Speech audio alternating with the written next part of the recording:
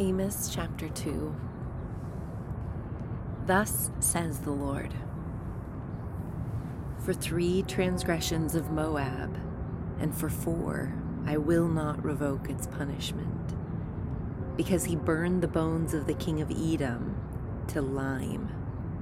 So I will send fire upon Moab, and it will consume the citadels of Kerioth, and Moab will die amid tumult, with war cries and the sound of a trumpet.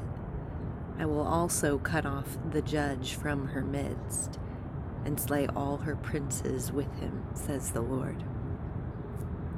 Thus says the Lord, for 3 transgressions of Judah, and for 4 I will not revoke its punishment, because they rejected the law of the Lord, and have not kept his statutes.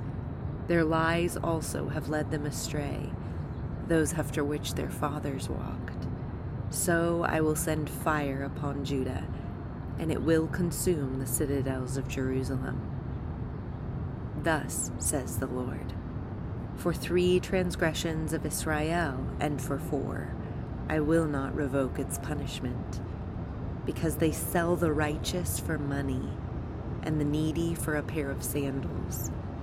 Those who pant after the very dust of the earth on the head of the helpless also turn aside the way of the humble, and a man and his father resort to the same girl in order to profane my holy name. On garments taken as pledges they stretch out beside every altar, and in the house of their God they drink the wine of those who have been fined. Yet it was I who destroyed the Amorite before them, though his height was like the height of cedars, and he was as strong as the oaks. I even destroyed his fruit above and his root below. It was I who brought you up from the land of Egypt, and I led you in the wilderness 40 years, that you might take possession of the land of the Amorite. Then I raised up some of your sons to be prophets, and some of your young men to be Nazirites.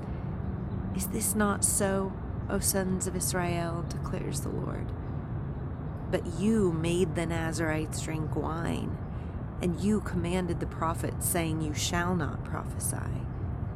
Behold, I am weighted down beneath you, as a wagon is weighted down when filled with sheaves.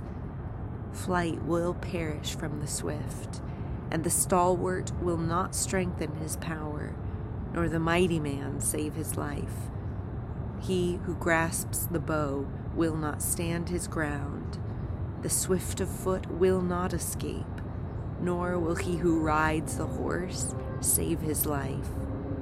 Even the bravest among the warriors will flee naked in that day, declares the Lord.